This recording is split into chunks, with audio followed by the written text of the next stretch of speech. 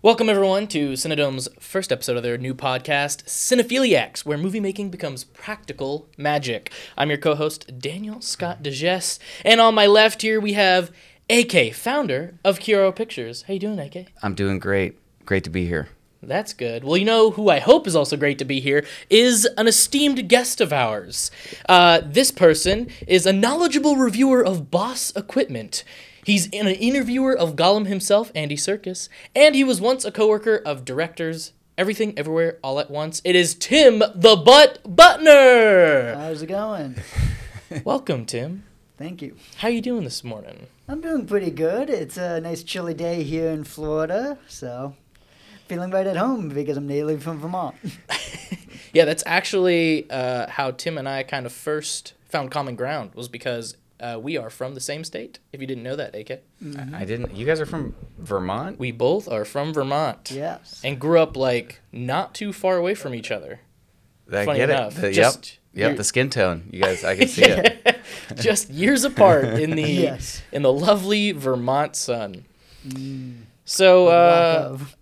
yeah, so Tim, let's get started. Let's just tell us how you got started in filmmaking.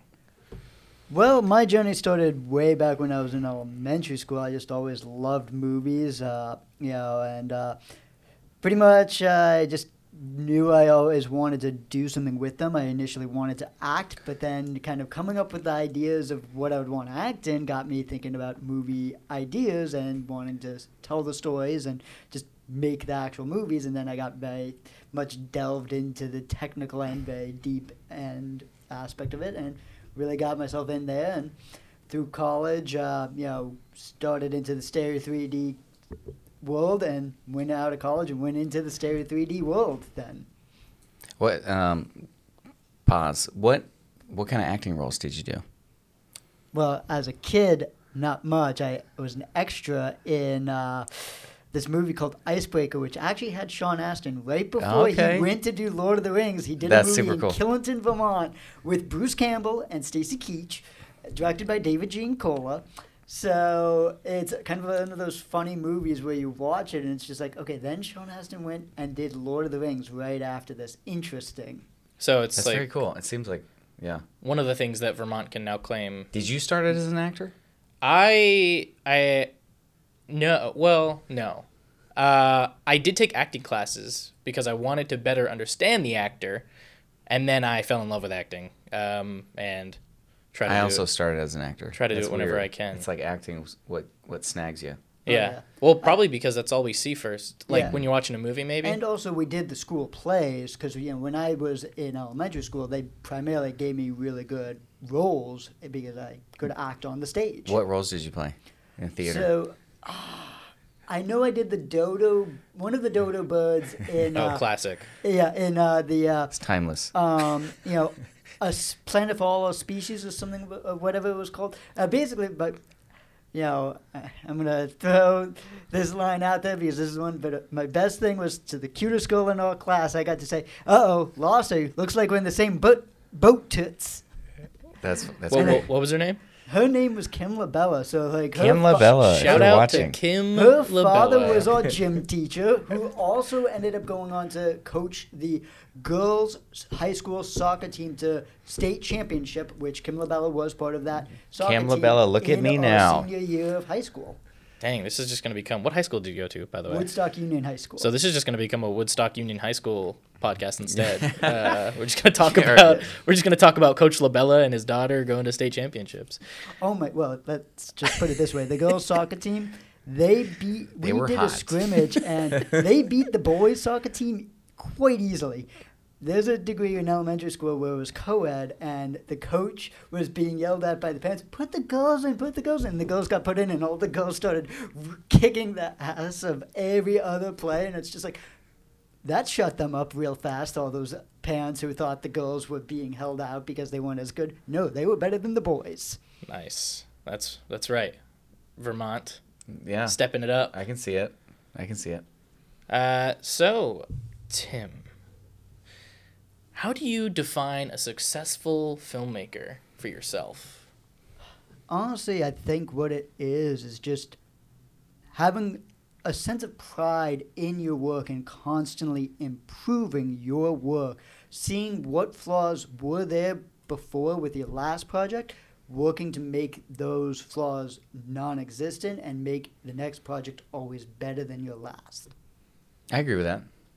Now, do you feel like, though, you need to have achievements that you feel like you need to reach? Like for some, right? They're like, I'm not a successful filmmaker unless I win an Oscar or an award or whatever, a prestigious award, let's say, right? I can understand that, but you're going to put yourself into a more depressed type of state of living due to the fact that getting nominated is what you should hope for ever, because getting a nomination is important, but then you're in the rat race of trying to win, and if you don't win, then you're putting your whole everything on just the act of winning, which is not the right thing, because it's really difficult to win those esteemed awards. So where's the line between, like I'm making a C movie, with myself and one actor, and then the next movie I'm also making another C movie, but maybe this time we can afford some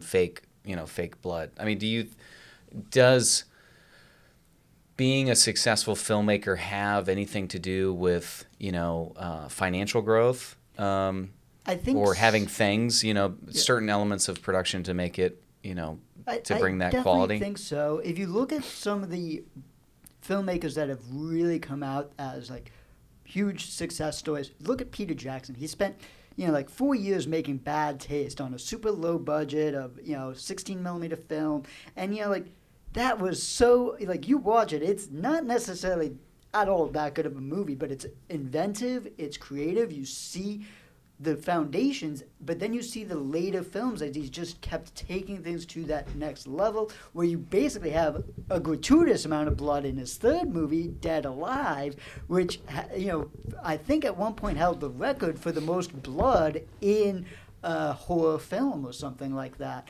And look at Christopher Nolan. He did the following movie, which was black and white. He shot it over weekends with friends over the course of, I want to say it was maybe a year or two, but he did it, when he could with friends and got it made. And then so there is a certain amount of financial growth a part of success. But what happens if, as a filmmaker, let's say, you have some growth, like myself. Mind Heist, first feature I did, made for like $20,000. Second one, $250,000. Now we're doing another one that's going to be another, ultra like Mind Heist, one here in a few months. Like, what do you say to those filmmakers that you kind of see they have to, they scale back just because? Well, that's where you're going back to basics, honestly. Like when the pandemic hit, look at Sam Levinson, who had to take a pause from, doing Euphoria, this huge HBO show, and he did a small little indie movie in black and white film with just Zendaya and Denzel Washington's son, John. Oh yeah, David the black Washington. and white one on Netflix. Yeah, Molly and not Molly and me. Wait, Molly and Mary, something. I'm sorry, I got the name wrong, but if you look at the movie, it's a fascinating movie because it's essentially all in one location, a house. They did it ultra low budget. I mean, other than maybe the scale pay that the actors were getting, like everyone probably worked for scale, and they did that because you needed to do something creative during the pandemic, and they got something made. But that's a huge scale back when you think about it from what they were doing with Euphoria. Yeah. So it's not always, my personal opinion on it, it's not, I think it's having the potential and opportunities for financial growth, but it's not always about that, because sometimes, like this next feature, Intersection of Madness, that we're going to be doing, we have more gear, more experience that you're bringing to the table that I didn't have during Mind Heist, so, and I don't think filmmaking is about filmmaking. It's not about, I think most importantly, it's about the execution, of the story.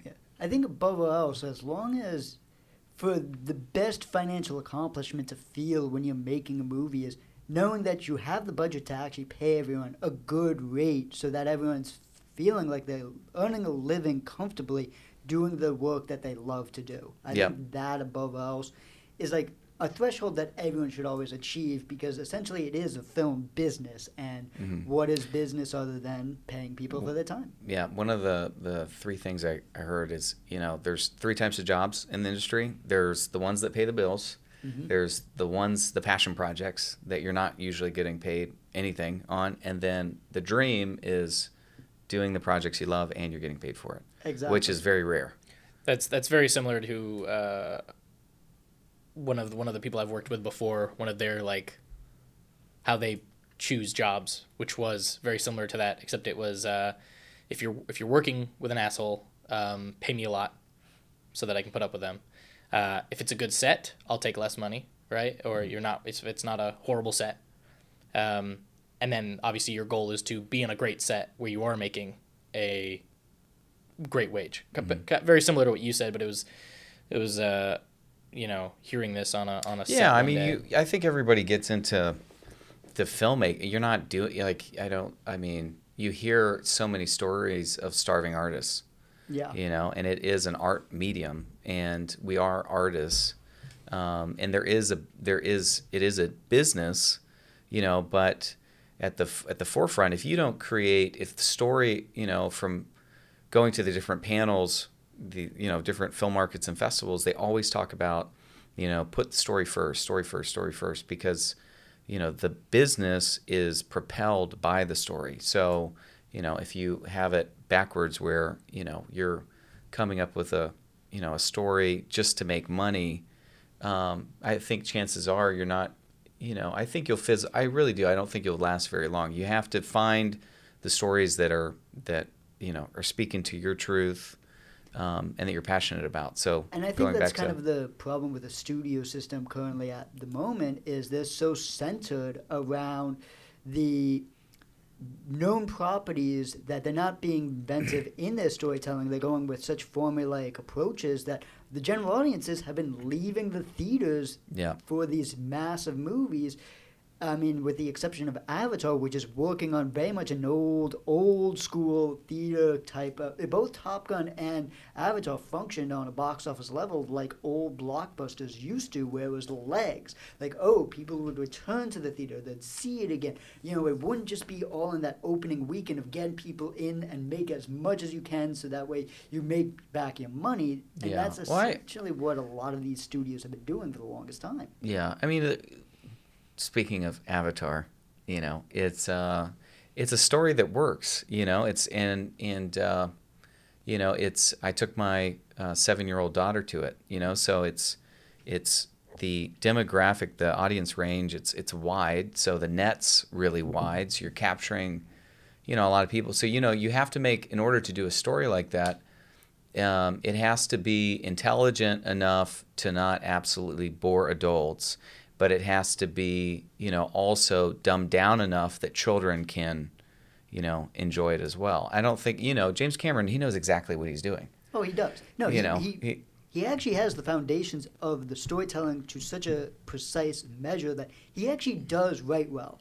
And he tells a good story, even if it's a story where all kind of rolling eyes about it, going, oh, it's still Pocahontas in space, it's Dances with Wolves in space, it's Fern Gully in space. It's we can criticize that, and yes, it's the most simplistic story, but it's accessible to, on a worldwide market. Look at how it's doing worldwide. It's accessible via multiple languages, and that's a good point. Understand it, and they access it so much easier. I think that's a good point. A lot of times, as American filmmakers, we don't realize how good we have it. And when those types of films that have such amazing technological advances come out, I mean, it really is, it's a wow factor to those third world, countries, people who don't have a whole lot. They see something like, oh my God, look how real looking this looks, so that's a good point. Yeah. And the leaps and bounds that he's made in the visual effects and just overall the performance capture medium has gone to new levels that it justifies doing a simpler story because you want it more accessible because you have to justify selling the technology at that point. And what he did stereo 3D wise, I remember working with stereo rigs a decade ago, and you had the polarization causing slight differences between the two eyes. In all of that they did, they worked really hard to fix some of the polarization issues in acquisition, so that way they had more, proper capture symmetry-wise between the two eyes. And they've really excelled what they've done in visual effects and color grading with regards to stereo 3D. So it's pretty impressive. Yeah, no, it's really exciting. And what's cool about it is all of the technology, like from the first one that he did, it was the same thing with Favreau when he was working. Was it Magically? What was the LED volume? They were the first people to pioneer it. So you're talking for the Mandalorian? Yeah, Mandalorian. What was the company? Stagecraft. But it was was Favreau working with them, right? Favreau was working with them, and that was all through Industrial Light and Magic. There we go. And he was doing it on The Lion King, even looking at certain tests. Actually, the funny thing is, I saw one of the behind-the-scenes things on The Mandalorian where they have him going around. Here he is using one of the Ursa minis from Blackmagic Design. I'm like, of course. But you look at how much Blackmagic Design is in all of that post-processing workflow. They have their switchers. They have so much hardware that's used for that. They've got, just so many products that are used to capture all that stuff, bring it into the computer to be able to adjust the lighting inside of Unreal Engine to actually have it correct so that what's being put onto the people with, on-set lighting can actually match. Yeah, what the point I was going to make is, what's interesting is the technology that we're developing in the top levels of cinema, for Mandalorian or whatever, it trickles down to everything. And so now the new wave, the new toy on the block is the LED volume that everybody's, like every studio's buying, like, we got to get this or we're not competitive. But at the same time, like, it goes to the same problem that always exists with new technology. It does trickle down, yes, and that's great. However, the misuse of it starts occurring a lot. Look at Francis Ford Coppola's recent production. Apparently they abandoned the LED wall, went back to green screen, and he's got a bunch of other troubles from what I'm reading. Are you talking about Metropolis? Yeah. Yeah. Where he's got, like, production designers quitting and all that. But, there's certain instances where you look at the classic methods, and I still look at, like, what people did with miniatures. Like, you can still do a lot of really old-school techniques and combine them all together. Yeah, well, historically, I think Metropolis was hard the first time around. So I remember that, like, back in film school, they were talking about how much of a financial feat it was to make. So who knows? Maybe it's a publicity stunt. Maybe. Well, just like no last such thing time. as bad publicity, as they say. Yeah, no, it's true. Just like last time, Metropolis. Just as difficult to make. Can Francis Ford Coppola accomplish this feat? I don't know. Yeah. That was my best trailer voice. He has a history of not aversion, but he has a history of Troubled productions. Troubled productions, He had it on Dracula. He had it on the most famous one, Apocalypse Now. But even Godfather. I mean, I was going to say Godfather even had its issues. Yeah. Yeah. I mean, with almost being shut down and everything. All right, let's move on to this next one. Well, hey, look, I was trying, all right? But you guys were having some great conversation. So, Tim, obviously you've showcased your knowledge on VFX in terms of your experience there and post-production. So I wanted to ask you, obviously recently you were the colorist on a local film called Wild Man. Yes. And just so for viewers and just so we're defining, what exactly does a colorist do? So a colorist, for The Wild Man, perfect example because it's a found footage type of film where we had multiple different cameras being used. We had the main camera being the C300 Mark II, and then we had a Mark III version of the C300 from Canon as well, but then there were some Sony cameras, GoPros, some drone footage. So what you have to do as a colorist is not only do you have to match all of those so that they all feel uniform across the whole movie, but then you also need to create a look so that you actually have a style that is scene by scene or like sequence by sequence, so that way people feel through the color of the movie kind of a sense of what's going on in the story. And how do you approach that? You know what I mean? Like, how do you approach coloring a project? Like, you talk about having to match stuff. So is that like a conversation with obviously the director, the DP, or like art director in terms of like... There's a conversation with all departments usually, but when it comes to shot matching, that's almost always simple because the conversation's already been had about what's going on set dressing wise, costuming, so that way color choice is usually made there.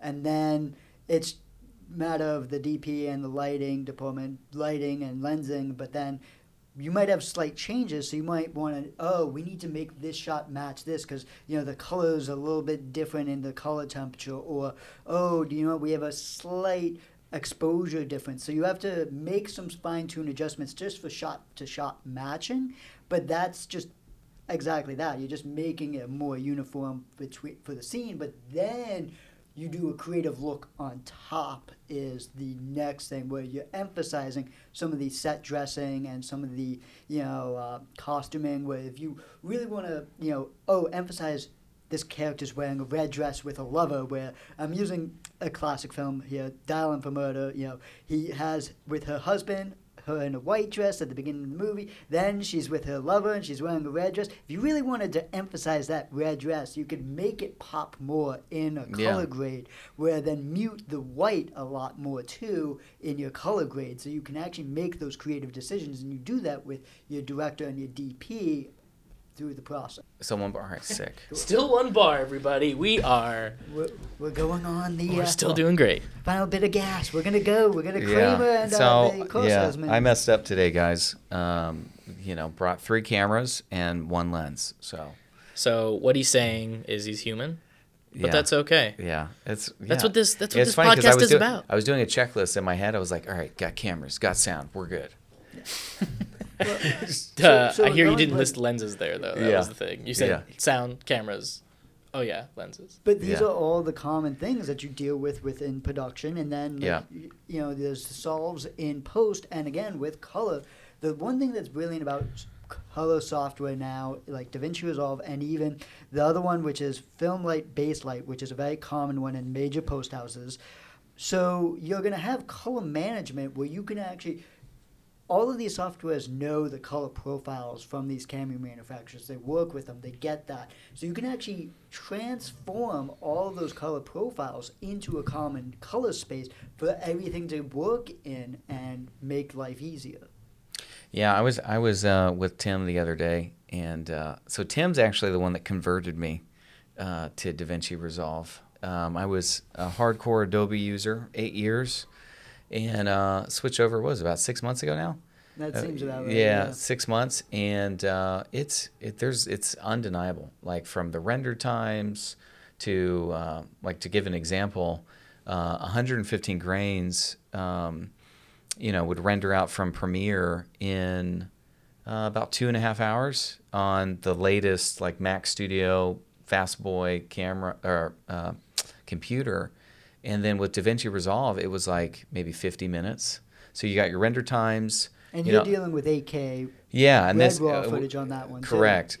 So the film was shot on red and, on a Red Ranger 8K. And, very, very intensive. Most computers couldn't,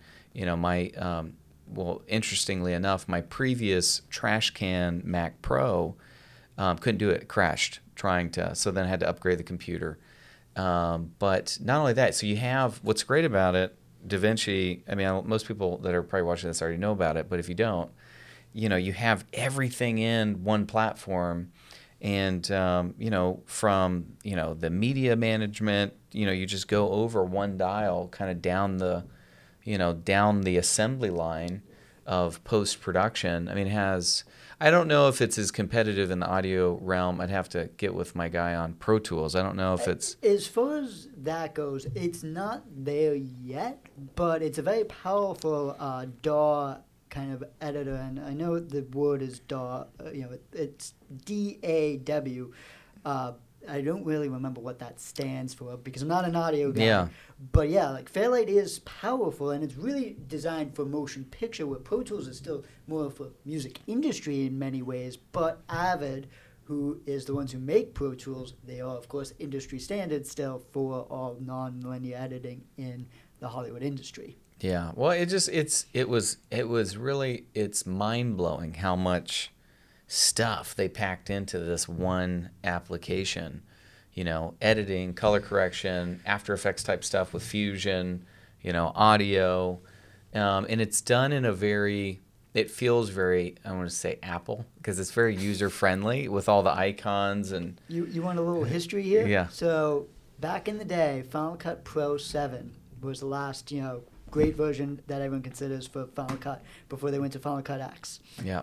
And Paul Saccone, who actually worked for Apple on Final Cut up through Final Cut 7, went to work for Blackmagic Design afterwards, when it was just purely still industry-level color grading. It used to be like $150,000 to get DaVinci Resolve because you would have to buy the panel, and like the way you got the software was buying the big giant panels, and you were basically buying a whole system.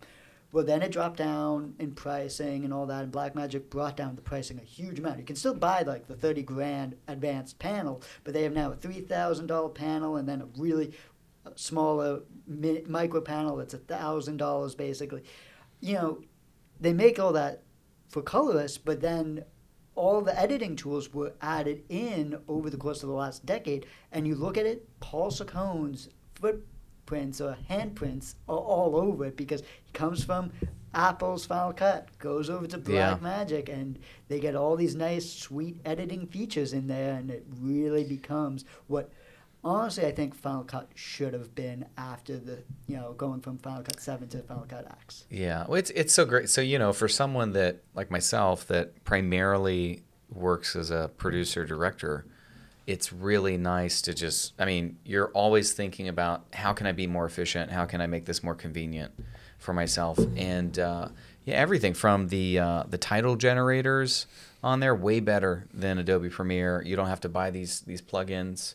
Now, obviously, the color and what you can do with that is just like it kicks Lumetri's butt. Well, it's not even. There's no contest. There's no contest there. But then, look at what Adobe had before Lumetri, which was SpeedGrade, and they had. I remember in 2014, because of someone messing up the whole process when I came to edit and color grade a project, where like I couldn't get anything to go from Premiere to DaVinci at all because like things wouldn't relink properly to the original RAW, but then it wouldn't even go to SpeedGrade either. And anytime I ever tried going to SpeedGrade way back when I attempted anything, it was awful. It was a far easier process just doing XML over to DaVinci, and DaVinci was always more powerful than SpeedGrade anyways. And Adobe abandoned that and went to Lumetri, but they've made small improvements to Lumetri, but it's still nowhere near what DaVinci is for color. So what I'm hearing is, folks,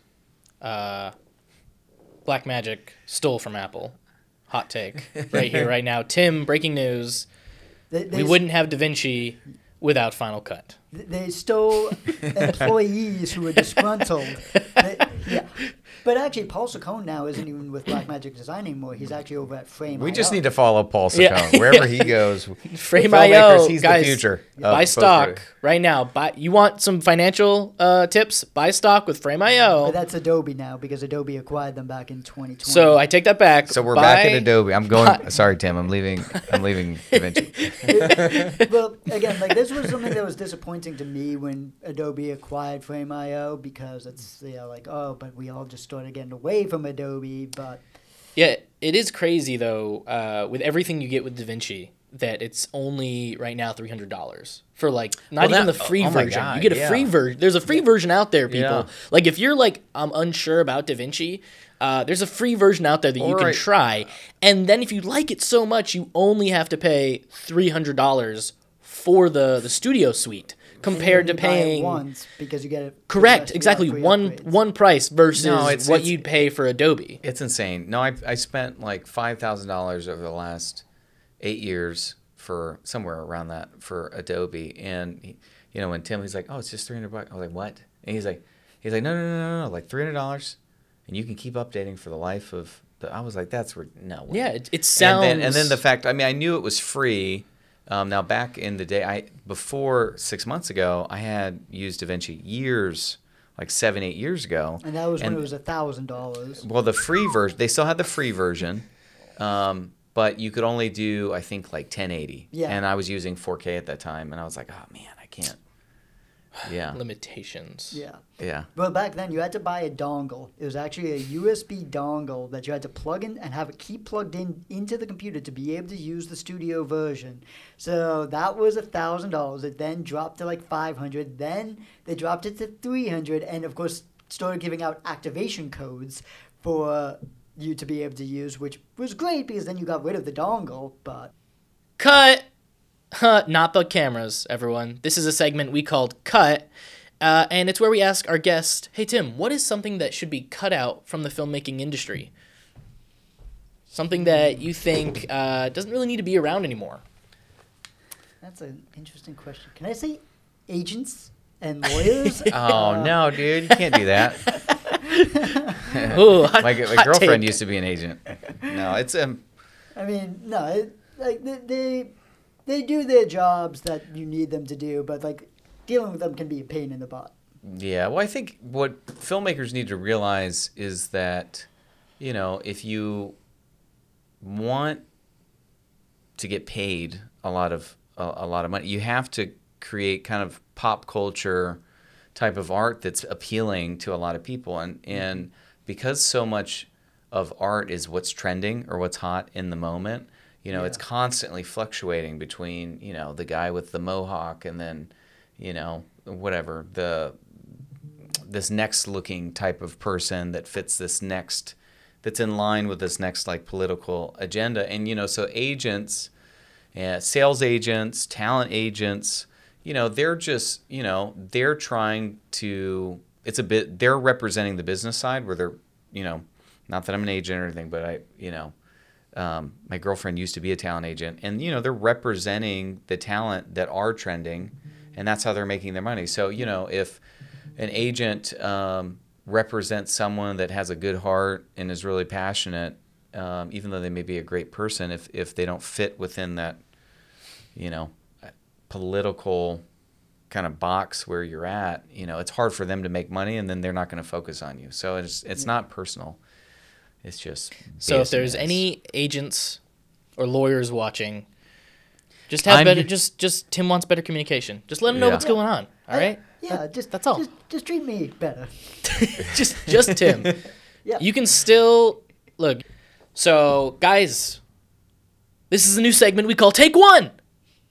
What? So if you guys didn't know, the Motion Picture Association, or the MPA, has a subdivision which actually rates movies, which is called the Classification and Ratings Administration, or CARA, or CARA. I don't know how you pronounce it. But Cinedome has their own rating system. It's called the Cinedome Over-Under Rating Association, or CORA.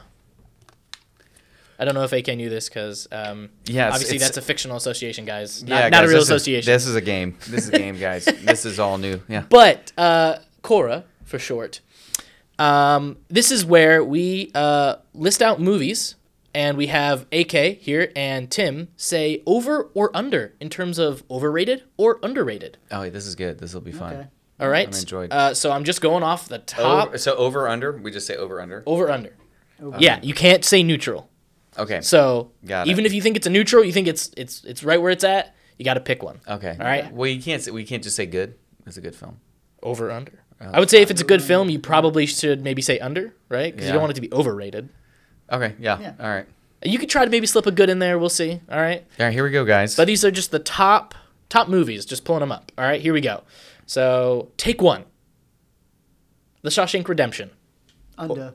Under. Under. Oh, okay. Reason why? Quickly. It's a great film. It's a great film. It's a great film. All right, moving on. Anything, I think it should have won Best Picture that year. I mean, it's a tough year because you have Pulp Fiction as well. But All right, there we go. Compared to Forrest Gump, I'm sorry. Shawshank's so much better. All right, there you go. Should have won Best Picture. It's underrated. The Godfather. Over under. Under. Under for sure. Why? You can't pick great movies. Look, this is just look. I just pulled up IMDb top 250 movies. Oh man. That's why you got to go over under. Got it. Yeah. I'm probably gonna agree because I'm very pop culture. All right. So here we go. Under. The Dark Knight. Under. Over. Whoa.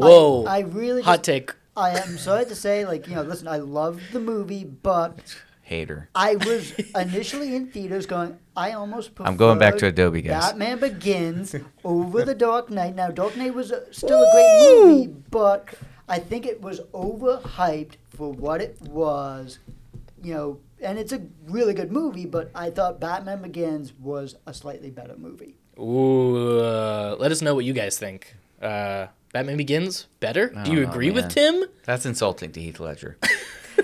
Actually, no, I'm not. He died for that role. No, Tim, that's it. You don't get anything else. You don't get. You go. No. That's it. That's it. You said Batman Begins better than Dark Knight. Moving on.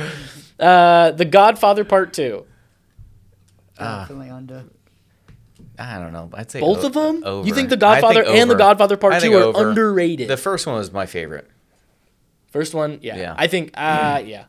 That's how I feel like. I will definitely always say that Godfather Part 2 was better than Part 1 because I think it's a beautiful juxtaposition of Michael declining in his family, while Vito is, kind of moving upwards. So you see the rise of Vito. We know what the story. We can look the log line up, bro. This is it's like a mix, like water with a little mix thing in there. It's, for your throat. We're not sponsored by this, but this is MIO or Mio. I have no idea how to sponsor or how it's pronounced. Sweet. I can show you the packaging at the end of this if you'd like. All right, guys, let's finish up here. We'll try to knock these out really quick. I want speed round. Here we go. All right. The 12 Angry Men. Over. If you haven't seen it. Yeah, I'm gonna say over. Over. All right. Schindler's List. Under. Really, dude? It's a tough movie to rewatch because it's so difficult. Fucking good. It's so good, but it's just like under Tim. No, I'm saying under. Okay. But it's really heart wrenching to rewatch it. So it's a tough one to. Boom. It's hard to watch, everybody. Yeah. It's underrated, but it's hard to watch. Puts you under. Lord of the Rings: The Return of the King. Over. Yeah, I'm going to go with over just because they should have had the scoring of the Shire. If they had that, I would have been happy. Freaking score of the Shire makes that an overrated film. Pulp Fiction. Under. Yeah, I'm going to go with under. We don't need to know why. I think it's over, but Dan's hot take slipping in there really quick. I actually have a friend. I'm only really saying that because I have a friend that loves Pulp Fiction. Like, it's his favorite film. So he can come at me with words later. The Good, the Bad, and the Ugly. Under. Over. Okay. We'll leave it at that. And last one, Forrest Gump. Over. That's hard. Probably over just because it's so over talked about. But it's I enjoy the film. It's a good watch. It's a good watch. Like it's not under understated. Like everyone knows Forrest Gump. I mean, they made a restaurant about it. Bubba Gump. What do you think is a better film to rewatch? Or not even rewatch. Hang on. You got two choices. Forrest Gump or Schindler's List. Which one's if you had to recommend which one to watch right now. It's easier rewatch to do Forrest Gump. Throw out rewatch. Which one would be easier to watch right now? Because you're going to be uplifted or recommend. from Forrest Gump. Forrest You're Gump. going to be Forrest so Gump. down after Schindler's List. Schindler's List is depressing. It's so sad. Yeah, no one wants to bring that to a fucking Christmas party. Hey guys, I hope you're having a great year. We're Christmas movie night. Guess what we're watching? Schindler's List. Are you going to rewatch a movie that makes you want to curl up in a ball and just cry? So I do that with every movie. I got a question for you. Movie that you've seen within the last 90 days you really highly recommend?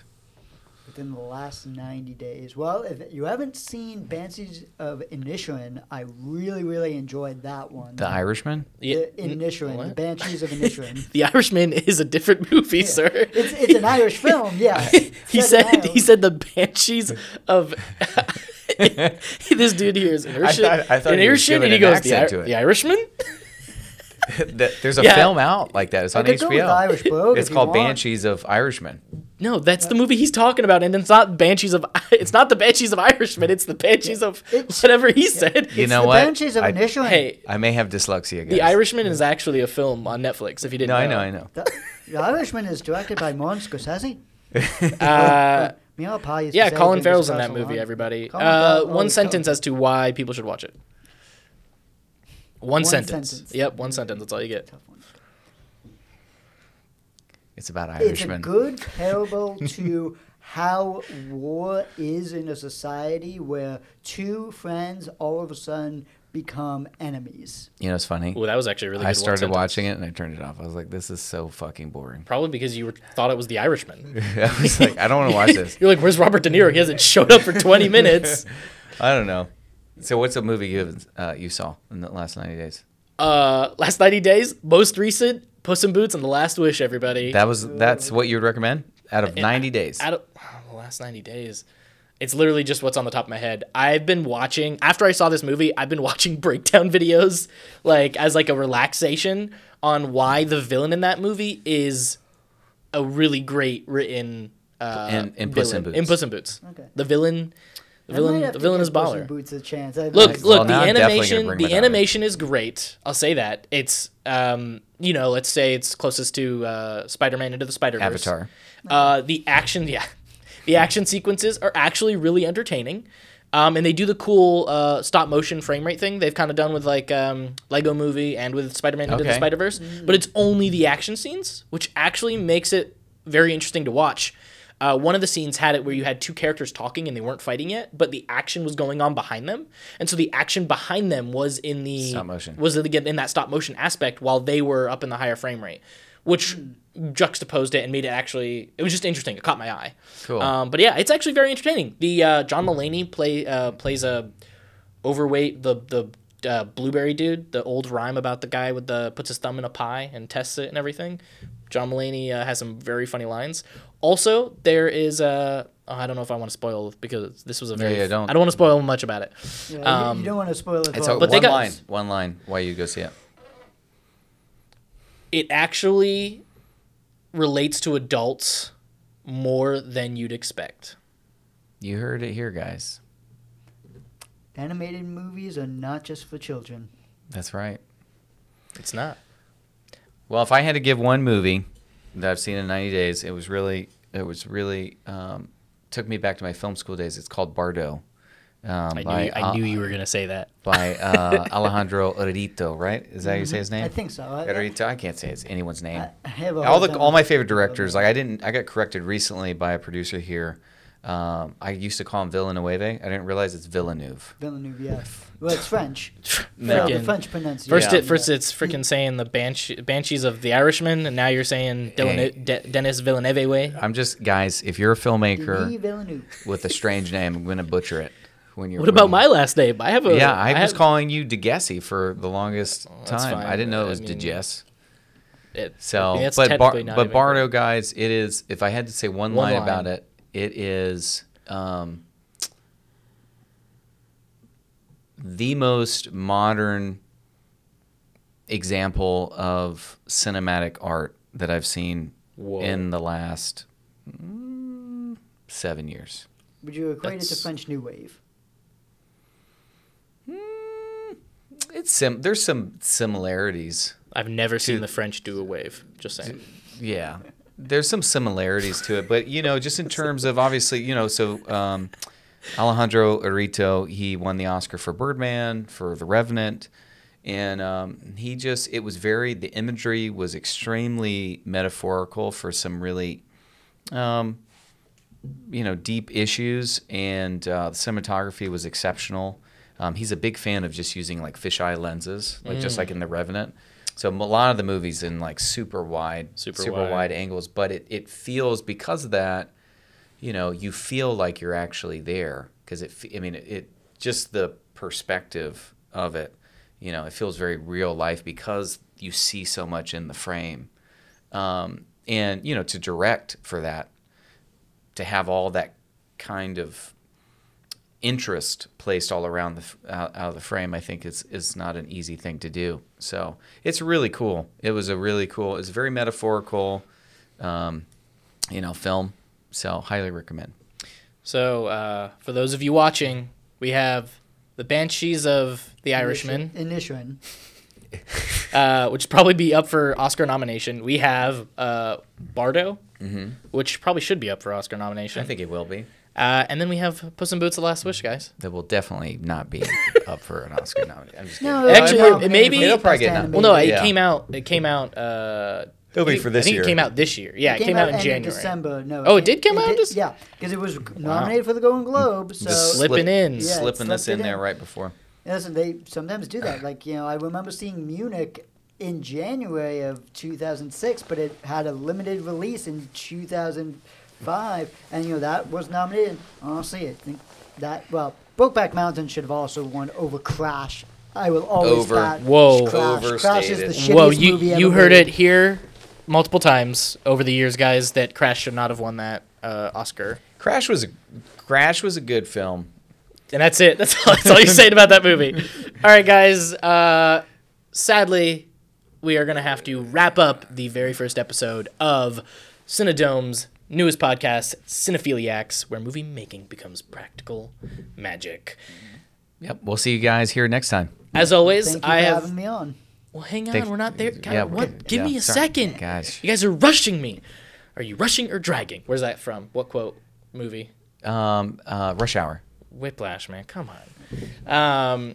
All right. As always, I have been one of your co-hosts, Daniel Scott DeGesse, and with me is AK. founder of Kiora Pictures, and please give a round of applause for our esteemed guest, once again, Tim the Butt Buttner. Thanks for joining us today. Thank you for having me on. Thanks, Tim. Where can we find you, Tim? You can find me on, Twitter at Timbut2, Instagram Timbut2official, Facebook is Timbut2 as well, and a lot of it. So you can find me Timbut2. Timbut2, everybody. That's a good name. I yeah. didn't realize we've been following each other for the longest time. I never said that handle out loud. That's creative, Tim.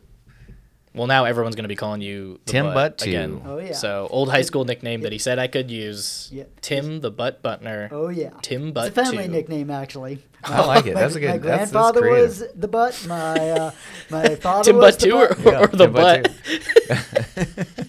Butt? Yeah, Timbuktu. It's like Timbuktu, but Timbuktu. Yeah. All right, everybody. Thanks for watching. Thanks, guys. I hope you have a wonderful life. Sweet.